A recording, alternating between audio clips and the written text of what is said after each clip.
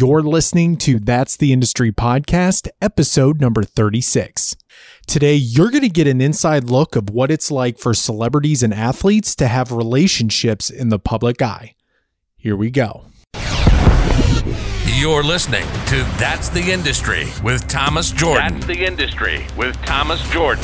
The podcast that takes you inside all the aspects of the entertainment industry. Directly from the people who are making it happen.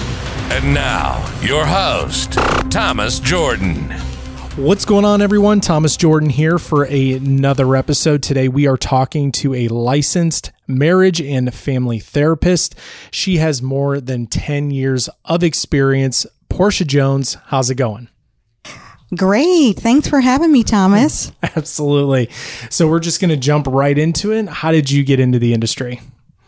Wow. I think about it, and sometimes I wonder, did I find the industry or did the industry find me? I can think of a story just kind of way back at thinking about the type of kid I was. I was definitely the kid that was so obsessed with this idea of love and relationships. And, all of my Barbies were like a family style, in a house with a picket fence kind of thing. But then, later on in life, as I, had a relationship and experienced one of my own, unfortunately, that came to a tragic end. And I'll tell you how this kind of comes full circle.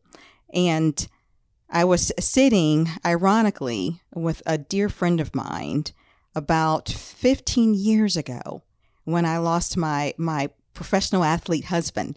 And I didn't know for sure where I would go and what I would do. And I had a 6-year-old son to raise. And almost 15 years ago, at the restaurant, literally attached to this building that we're sitting in, where I've now been in private practice for years, I decided then that I wanted to reclaim a life and reclaim a life through helping others heal through their pain, because I got real familiar with pain real quick. So that kind of really came full circle for me, and that led me here. When you came full circle, what was kind of going through your head, or what type of emotion were you kind of feeling? Was it a mixture of happy, sad, or was it just like a reflection or a gratitude type thing? Oh, it was really a sense of, I would say, gratitude, a sense of relief, a sense of clarity that I knew that I had a purpose for my life, even though my life had drastically changed and overnight. So definitely a mix of emotions, Thomas. And what was it like when you helped your first client? Or do you remember your first client first off? Oh boy, that takes me back. What I do remember, Thomas, honestly, was, the goal was to stay in the room. And in my field, we teach these young therapists, that's your primary goal initially, is to kind of stay in the room.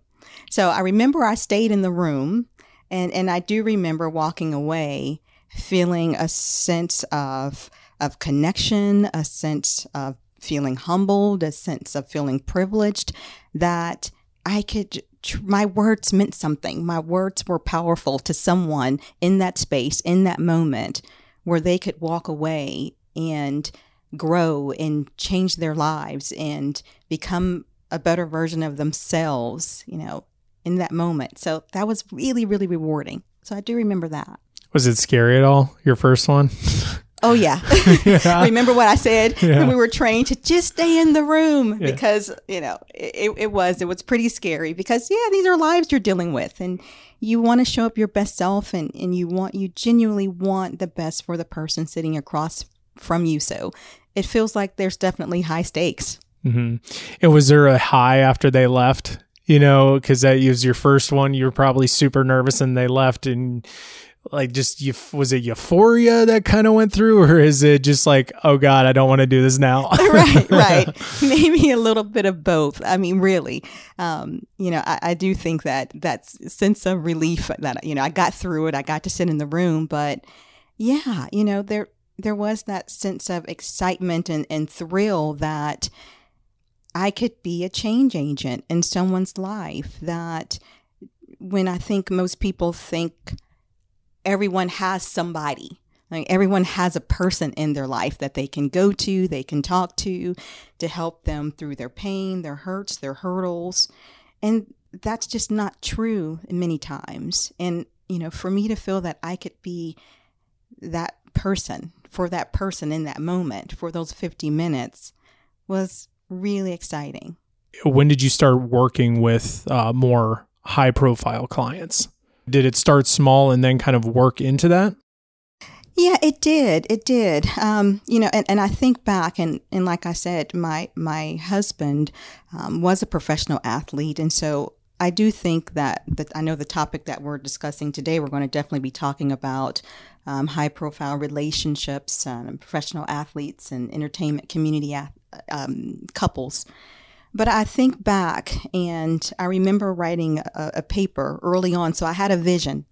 And a part of my goal was to help couples like me, help other couples that lived in very unique lifestyles of the professional athlete community.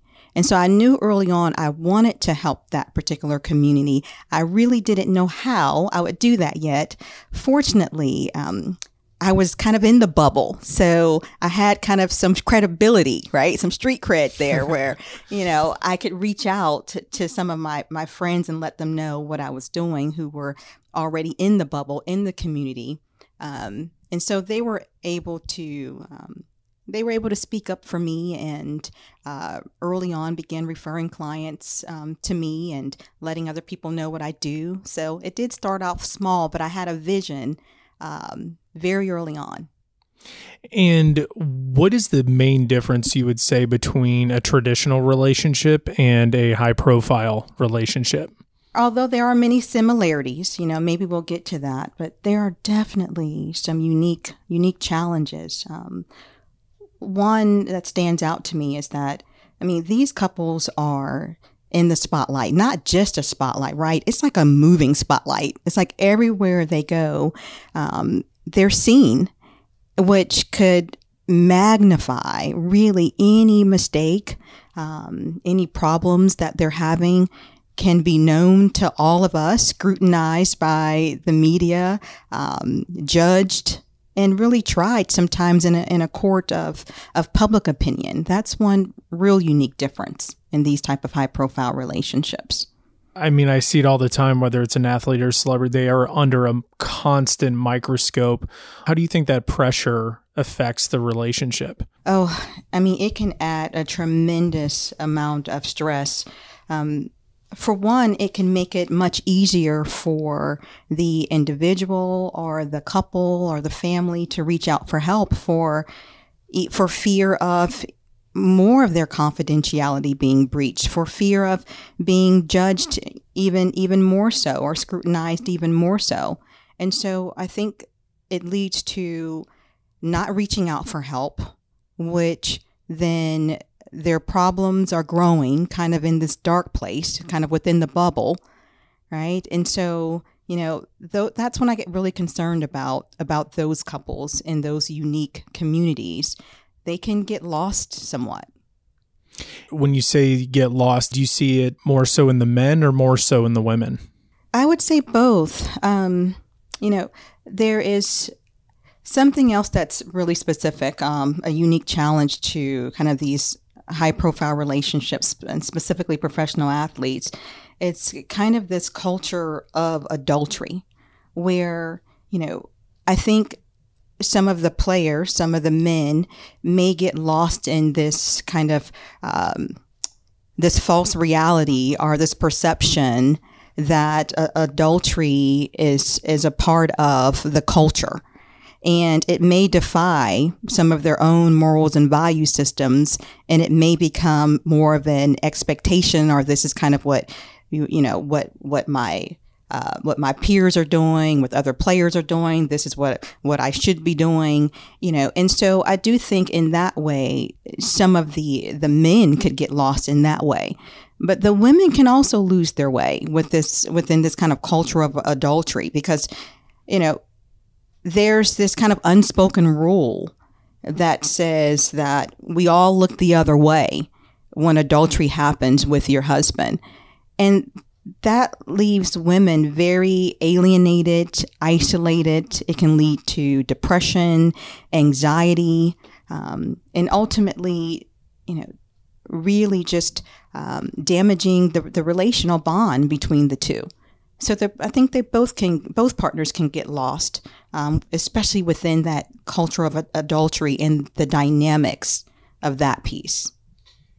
And that's the thing. And I'm glad you brought that up, because I don't want to call it a stereotype, but like, that's kind of, honestly, that's where my head goes when it comes to like athletes, musicians, rock stars, whatever. But usually it's the men at fault, or is it sometimes where the women get caught up into it too? Well, because I've heard some stories about, I mean, like, we can't, right. First of all, right. Disclaimer, right. Not all, men cheat, professional athletes, entertainers, not all men cheat.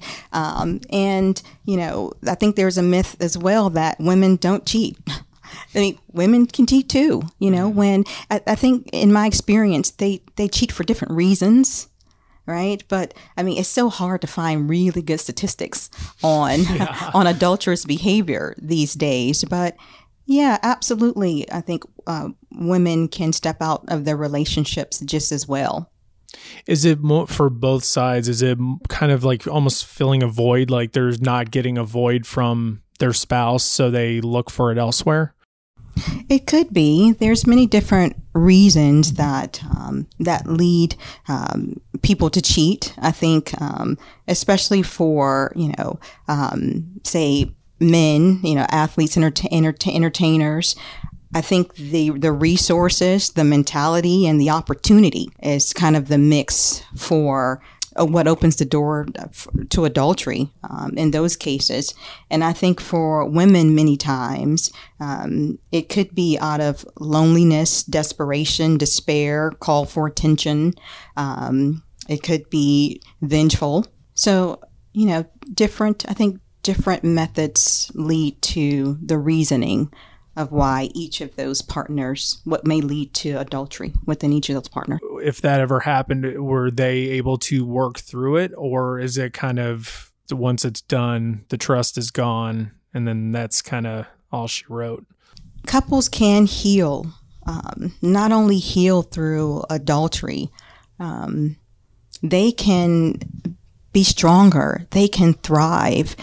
Sometimes adultery is kind of a wake-up call for the relationship. But does it totally shatter trust? Yeah. Will it be a road of recovery? Yes. But two people who love each other, where there's been mistakes made for different reasons, right? And if they have a willingness to want to do the work to recover, I mean, they can have a grand life ahead of them. This is not a death sentence. Adultery is not a death sentence for any couple, in my opinion. Mm-hmm. And this is a lot, because I could, we could talk about them being adultery all day. I'm just right. I'm just trying to and you're doing great. I'm just super curious. So with men though, especially the athletes, what would you say, in your professional opinion, is the main cause of them, seeking attention elsewhere? Right. What I find is it usually is a result of a mentality, possibly that, it's okay for men to cheat, and that could have been rooted in family of origin dynamics. It could have also been, reinforced in their unique community that they live in. Also, I think that because they have the resources, many say pro athletes may have the money, the time, the opportunity that affords them to potentially be able to cheat. I think those are some of the main reasons why I think men cheat, in my opinion, and based on what I've personally kind of examined and what's kind of been reported on my end. Of course, that it's not just just those things. It could go much deeper, but that's where therapy comes into play and can help sometimes really uncover and unpack maybe more deeper rooted issues in, say, shame or trauma that the person has experienced. If a high profile couple come in, like say we were a fly on the wall, what is kind of your first question to them? Why are you here? Yeah. That's simple. But does it just start, like, answers just start flooding out like that? Yeah. Sometimes, Thomas, I don't get to even ask a question. They're coming in like shooting off, this is what's going on. This is what I need. My partner has done this, and it depends. Some of my couples, like they come in crisis mode, right? So they're coming in pretty hot and, they're usually informing me early on in the process, why they are coming in. In these kind of couples where there's been a major betrayal or an attachment injury, first things first is, do you feel safe? And, has there been any, escalations that I need to know about right away? Because my first goal is, okay, how can we not make this situation worse? Right. So I'm going to start examining their interactional patterns, exploring, their coping mechanisms, how they're able to de-escalate fights. So I'm going to start putting some boundaries in place right away, some safety boundaries, just to help insulate and keep this couple safe as they begin to recover. I was going to say, how often is it kind of like a 50-50 split where you're playing referee, like whether they give you a heads up or not, they just come in hot, like he did this or she does this. Like, right. Definitely my role changes, depending on the situation. Right. And, sometimes I do find myself in some instances, playing referee, as you call it. I like to say mediating. Yours sounds a lot better. But sometimes, it's not always that. Sometimes the couples are coming in and they're really broken and they're really hurt.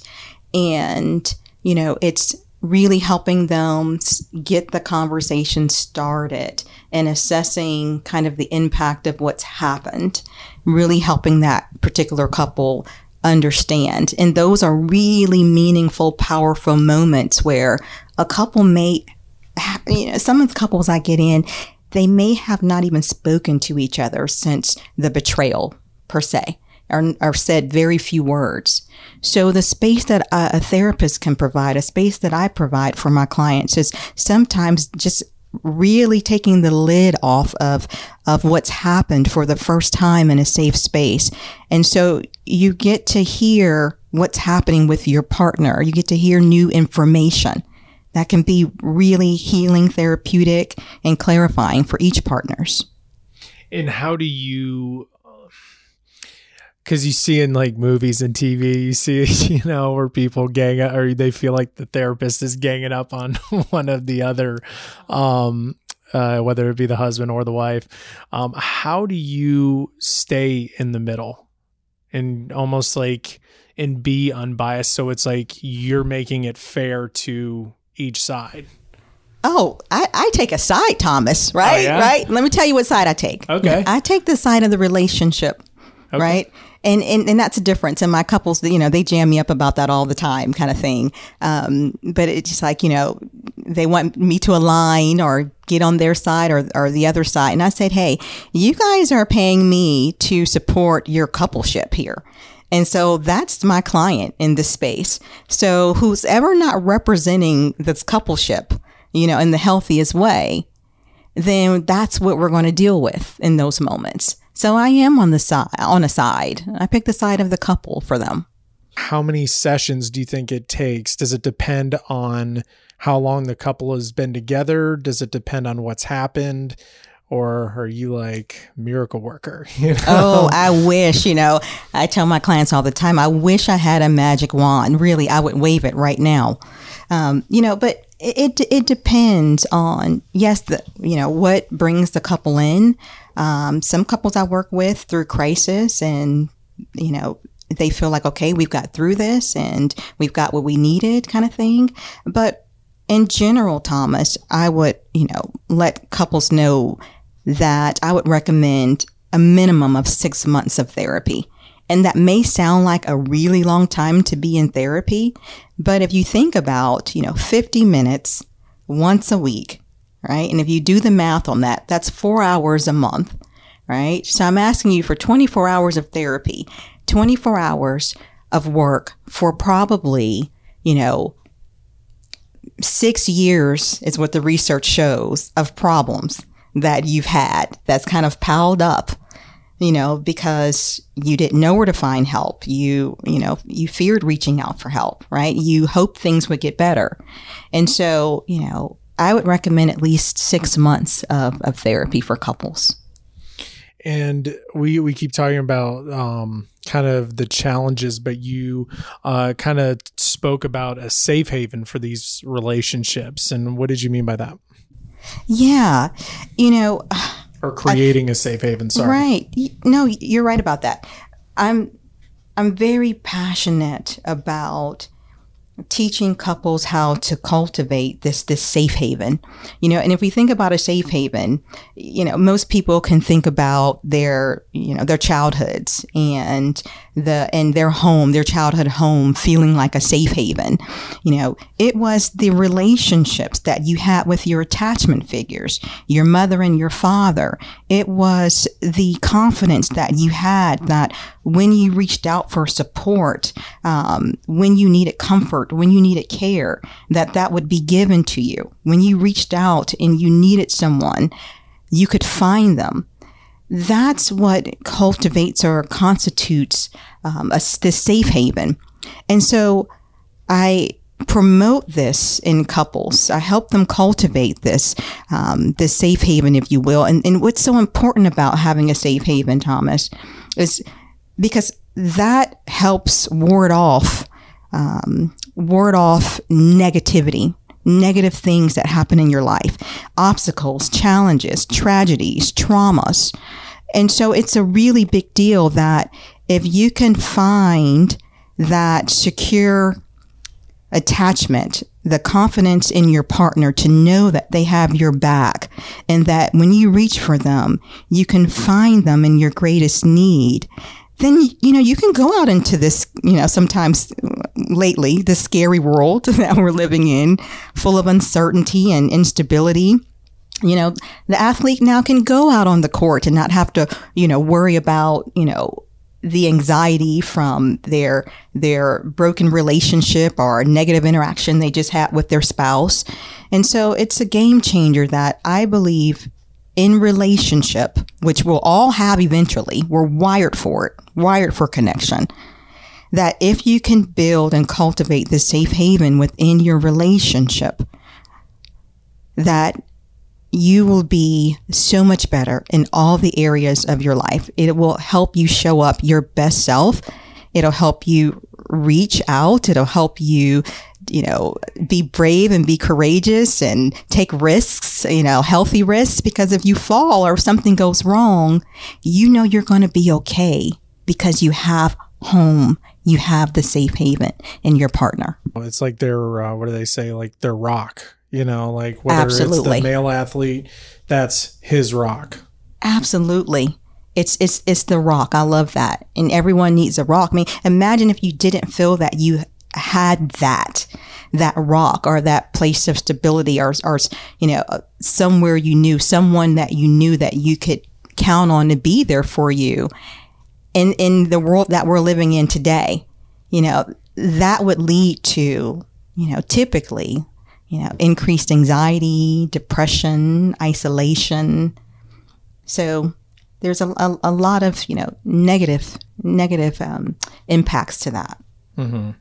Yeah, I was one of my friends said something, then she goes, everyone wants the rock star relationship. Somebody's got to be the rock, somebody's got to be the star. And I always chuckled at that, but it's interesting. Yeah. Cause I mean, like you said, if they have that safe haven and they have that rock, that person could almost go beyond their, in this case, athletic ability. Absolutely. The sky really is the limit when you know that if you fall, there's a safe landing. There is. That's so funny. I hadn't heard that, the rock and the star, but it reminds me of thinking about, in these high profile relationships, how the wives are depicted, kind of as the rock and not the star. That's, although they are, and many times that's just the role that they're more elected into in these kind of unique lifestyles. But many times, Thomas, these wives, these partners, these women are extraordinary too.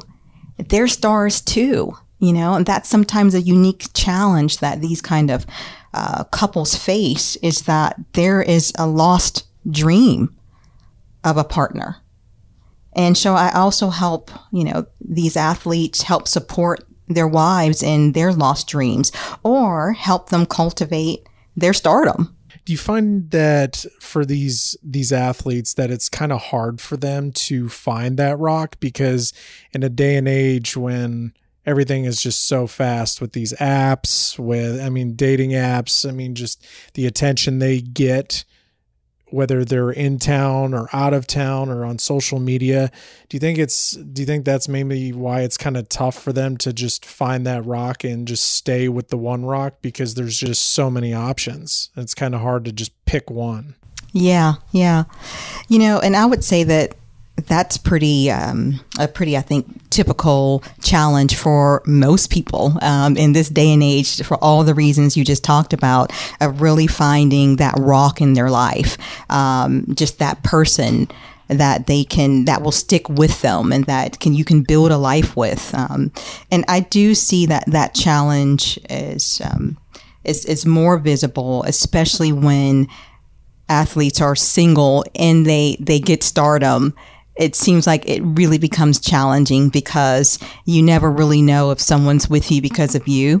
And so, many times, a lot of the high profile couples that I treat, they've been with a partner for years before stardom even happened.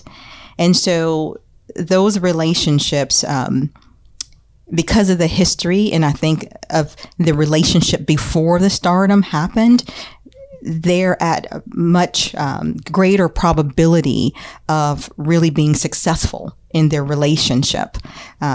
Because when they do meet partners after they've had this fame, I encourage them to be patient. And, I give them this kind of developmental model of, this is what I need you to do. When you're going to go out there and try to meet new partners, I need you to really get to know them first. And this is what that looks like. And you have to know them first before you can trust them. And this is what this looks like. And you have to be able to trust someone before you can rely on them, and then rely on them before you commit to them.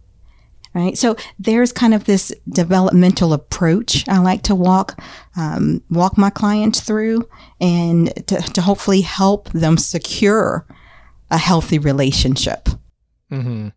Can you kind of give me like a Cliff's Notes version? I know, because you're usually with them an hour, but you talk about, you go into stages of like trust, and what were the other ones? Yeah. Getting to know. Yeah. Getting to trust before you rely, before you commit. And then before, maybe there's physical intimacy, right? And I know people have their own value systems and their own idea of relationship, but some of these people, some of my clients they're coming out of backgrounds where they don't have a map of what a healthy relationship should look like, or what does it look like, or what are the steps to be in a healthy relationship. And so, it can seem fairly elementary, at first, but it's kind of like these eye-opening moments, like, oh, so maybe, I shouldn't have, relied on this person when I've only known them for 2 weeks to give them a key to go into my house and water my plants while I'm on the road. Right. So like, those are the kind of examples. I'm like, okay, so let's kind of recalibrate this thought. And it's really helpful. And you would think that, okay, everyone kind of knows that you should probably operate in this way, in this order. But like you said, Thomas, in this day and age, you don't have to wait for all that. You can have a relationship right now in an instant, but it will be just that. It will last an instant. If you want long-term, long-lasting sustainability, happiness, joy, love. And it's interesting you spoke because you used the word elementary, and that was the exact word that was in my head. And that's the thing, you're explaining it to these guys who it may be elementary to us, but is it interesting to kind of see the light bulb go off in their head, like, oh. Yeah, it's really interesting, and it also provides just another entry point for us just to explore more in their life and their histories and their own experiences, and it helps disrupt maybe negative schemas, what we call them, negative or unhealthy ways of how they've envisioned relationship to be based on what they've seen. And so I think those are the exciting moments where it's like, oh, I get to kind of rewrite this script in my head is how I thought it should go, or how I've always done things. I realize I can do it differently. This is a healthier way of doing it. Mm-hmm. It empowers them. It's kind of like a little playbook. Interesting. Right? You have to meet these players on their terms, right? They're not going to come out of their mentality when they come into the therapy room.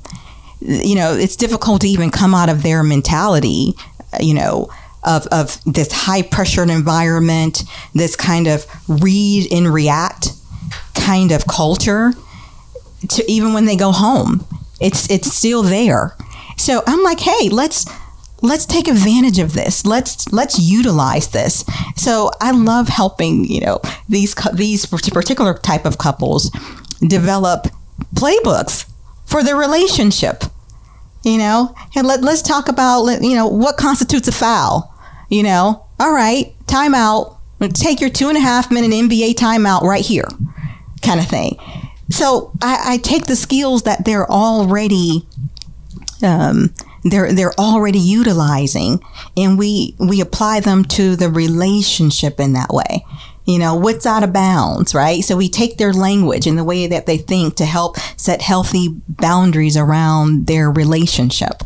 So it's a fun way to talk about it, but I think it's just a relatable way to help really build, to cultivate the safe haven we've been talking about. Are all playbooks different for each relationship?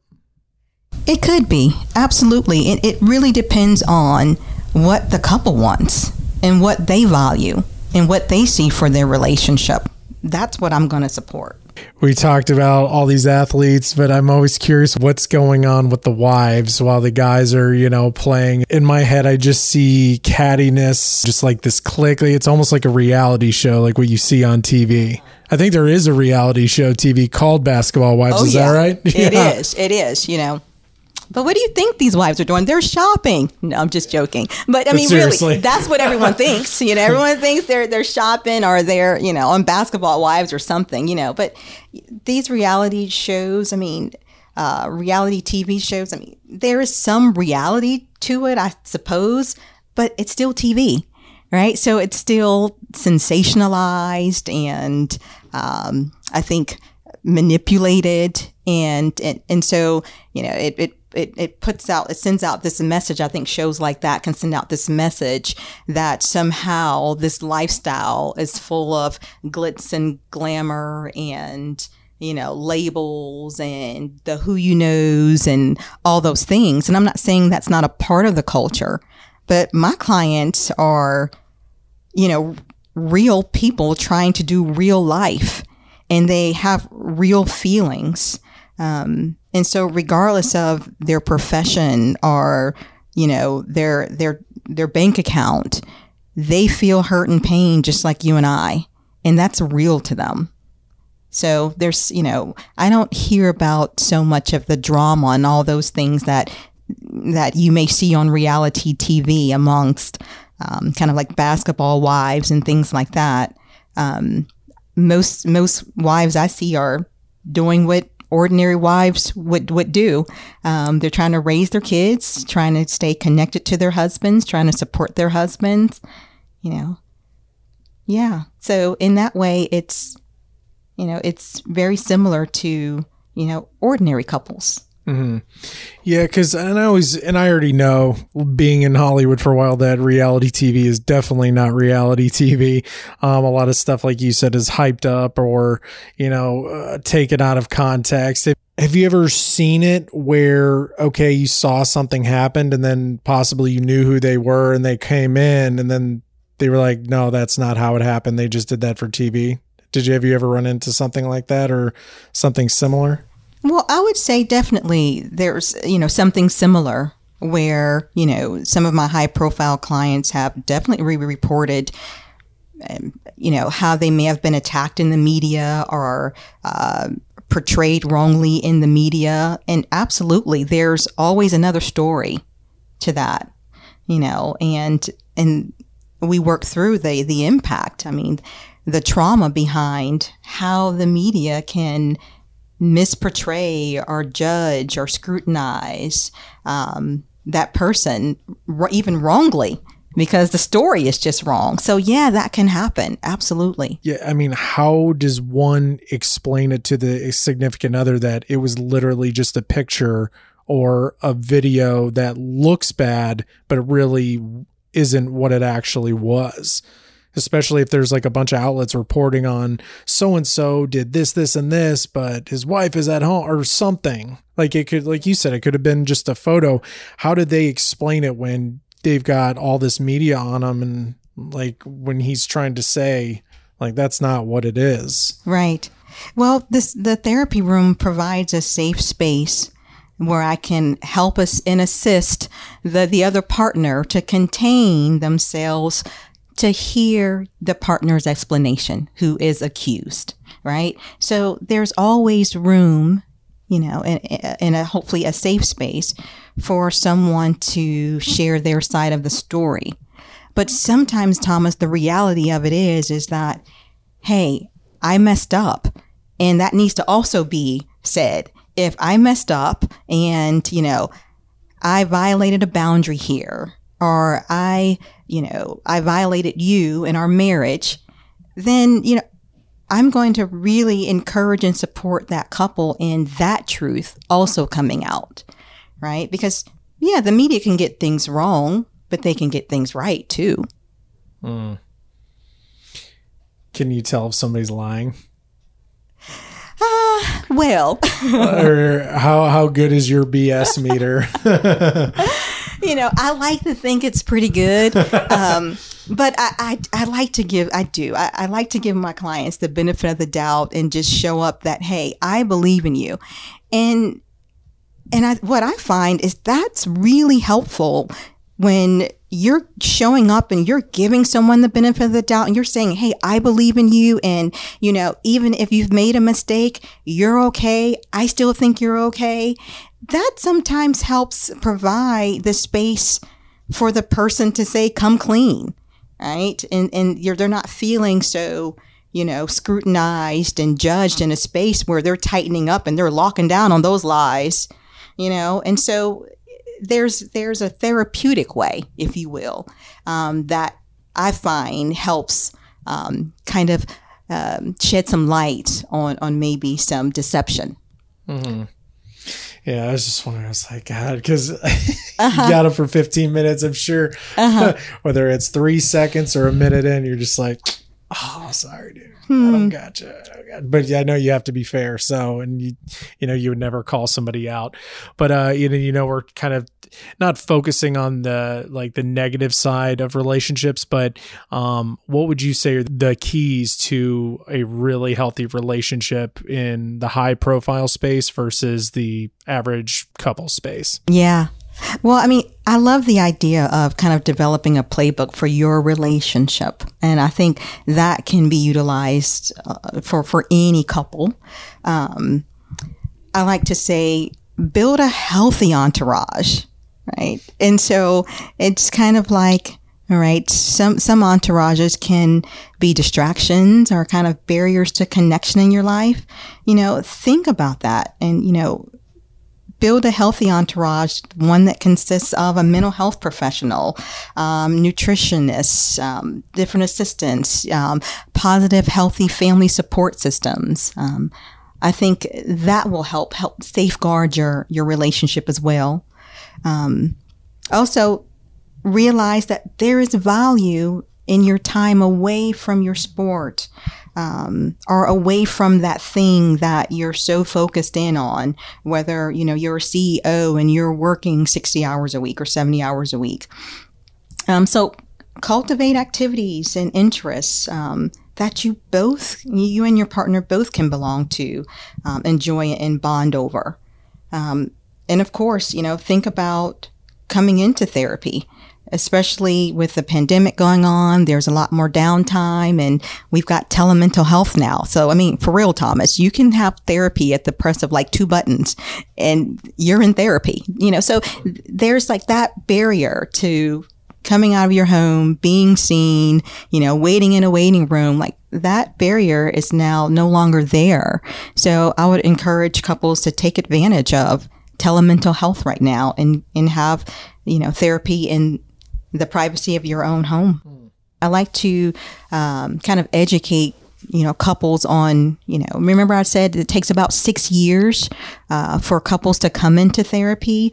And, especially high profile couples, it can take even that much longer unless there is like something catastrophic that happens, maybe in the media or something. But a few thoughts is, one, even your intuition, even feeling that something is off or one of you is off, even that alone could spark, hey, maybe let's talk to someone. If you find less interest in talking to your partner or spending time with your partner, if you're kind of withdrawing, or if the only time you feel connected and that you bond is through travel, that happens pretty often where it's like, okay, what do you guys do when you're not traveling? And it's like, you get the deer in the headlight look, like, okay. So even an attachment injury, specifically around an affair or any other violation with, say, family members, extended family members, around money issues, things like that. If anything that happens that disrupts your relationship and disrupts your safe, calm, secure feeling with your partner, could be indications to reach out for therapy. And would you say people should reach out for therapy even though the relationship is healthy? Oh, yeah, absolutely. It's kind of like we go to the doctor and we get our yearly, physical, even when we're healthy. It's the same mindset that I encourage everyone to have, that, a mental health therapist should be a part of your medical regiment, if you will. That absolutely. Even my couples who finish therapy, they come in quarterly just for check-ins or checkups. So absolutely. Do you think that because I know the statistic for divorce in these days, it's anywhere between 50 and 60%. Do you feel like that statistic would be a lot lower if people did regular therapy? Yes. I do, because unfortunately, many couples either wait until it's too late or they never even make it into the therapy room. So I'm pretty confident that I believe absolutely therapy could save many more marriages. Why don't you think people do it? Because I see it on TV too, where they're like, I'm not going to therapy. Like, I don't need a therapist. Like, is that just ego talking, or is it like, there's people who I feel like just don't like it or don't want to do it. Right. I think, it's kind of where you're coming from in your mentality about therapy. Just like anything else, it's where the attitudes and the messages kind of pass down to you. If you come from a family who thought therapy was taboo, or if you come from a family where, men were macho and don't go into therapy and no woman's going to tell me what to do. All of those could be factors to contribute. But it could be, I'm afraid of what's going to be uncovered here, or I'm afraid of the therapist not understanding my point of view and taking my partner's side. So, and sometimes it's just as simple as, I don't even know where to go for therapy. And so that can be a deterrent of, doing the work to find a therapist, So it can be many different reasons of why couples don't make it into therapy. Is money ever an issue? Because I could see not high profile athletes, but just people who aren't athletes being like, oh, it's too expensive. Because I know I feel like there's this connotation sometimes that therapy is very expensive. And that's also a myth. I mean, therapy can be very expensive, just like anything can be very expensive, but there's variations of cost. At Grow Counseling, our owner, Dr. Wendy Dickinson, she created a nonprofit organization called Grow Restored. And that's an excellent example of how, people have the opportunity and the accessibility to receive really high level, good quality therapy, for a significant reduction in the price. And because we have people who are donating to the organization, to the cause, and helping to support people who can't afford therapy. We also partner in the community here in Buckhead, right? Where things can be really expensive. But we also partner in the community with low cost options. So I encourage people to just say, hey, make a phone call. Call us here at Grow Counseling. Call me, even if you're an individual. I see individuals too. Even if you don't want to see me, call me and I will help direct your path and help connect you to someone that fits your best needs, your best financial needs. Now you talk about myths about therapy. What are some other myths that you've heard and seen about relationship therapy? Myths about relationship therapy, that it can't help us. Our problems are too big. The therapist is going to pick a side and it's not going to be my side. That we will be in therapy forever. I think that's also a myth. Like, this is going to take forever, isn't it? And it's like, no, not necessarily. Mm-hmm. And you mentioned a lot of people don't know where to get help. And as far as Grow Counseling goes, do you guys just do the Atlanta area, or can you provide help to other people nationwide? Well, it depends. We do have telemental health laws in place, which are somewhat blurred because of the pandemic. And I think, everyone needing so much help, we're wanting to just kind of open things up to provide all the help that we can in the best way that we can with these virtual or telemental health options. But with that said, Thomas, I would encourage anyone from any state could always start here at Grow Counseling with us, and we can help based on their specific situation. We can either help get them connected to someone that's local for them, or we can evaluate the telemental health laws to see if we would be a good fit as well. Yeah, that's one thing I like about you guys is you have that set up so where if, you can provide whatever information, whether you guys can help or not. And then if you can't, then you send them to where they can't get help, which I don't know of any other place that does that. So I think that's really great. But before I forget, you mentioned the pandemic. Now, would you say the pandemic has caused more stress on relationships? Because everybody's just kind of going a little stir crazy at the moment. Let's be clear. The pandemic has caused more stress, period. I think for everyone, but yes, especially on relationships, because now we've got, whether it's two partners working from home, trying to manage, homeschooling children. So things get, really stressful really quickly, right? And then we have couples who now are really getting to know each other and maybe not liking what they're getting to know. And they're feeling trapped. There's nowhere to go kind of thing. And so, there has been, I think, definitely an uptick that that's kind of definitely correlated to the pandemic where, there's new problems that are surfacing that are now, there's probably always been there, but now it's more in the couple's awareness It's not funny, but the pandemic having everybody on top of each other. And like you said, with the kids and everyone's used to having their own space, I can definitely see how that can get a little out of hand. But where can we find information about yourself or Grow Counseling? Well, you can go to our website at www.growcounseling.com. You can find me there as well. There is all of our bios of the staff at Grow Counseling is there on that website. So you can read about all of our clinicians and see if they would be a good fit. Of course, if you want to reach out to me directly, all my information is there, my phone number, my email address.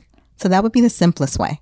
Awesome. And I'll put all that in the description below, but I just want to once again thank you for your time. And yeah, I think you did great. You're welcome. This was great. I appreciate the topic. I hope your listeners find what I had to say of value and helpful. Oh, I know they will. And like I said, I appreciate it. You're welcome.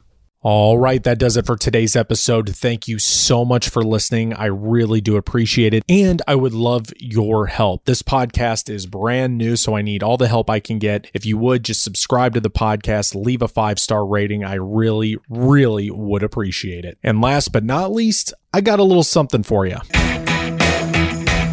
For the last 10 years, I have been writing, shooting, producing, editing my own video to get my dream job as an entertainment reporter in Los Angeles, interviewing the stars. Now, that might not be your dream, but if you are in this industry and you are in this field, you are going to need to learn how to write, shoot, and edit, produce your own content. And now I want to personally train you on these skills so you can create your own journey and make money while doing so. So what I want you to do now is log on to Facebook and request to be in my private Facebook group, On Camera Professionals. Once again, it is called On Camera Professionals.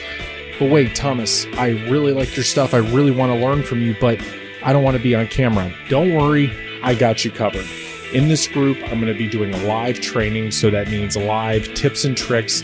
I'm going to do giveaways, freebies, and I'm also going to do personalized training. So once again, log on to Facebook and type in On Camera Professionals, and I'll see you there.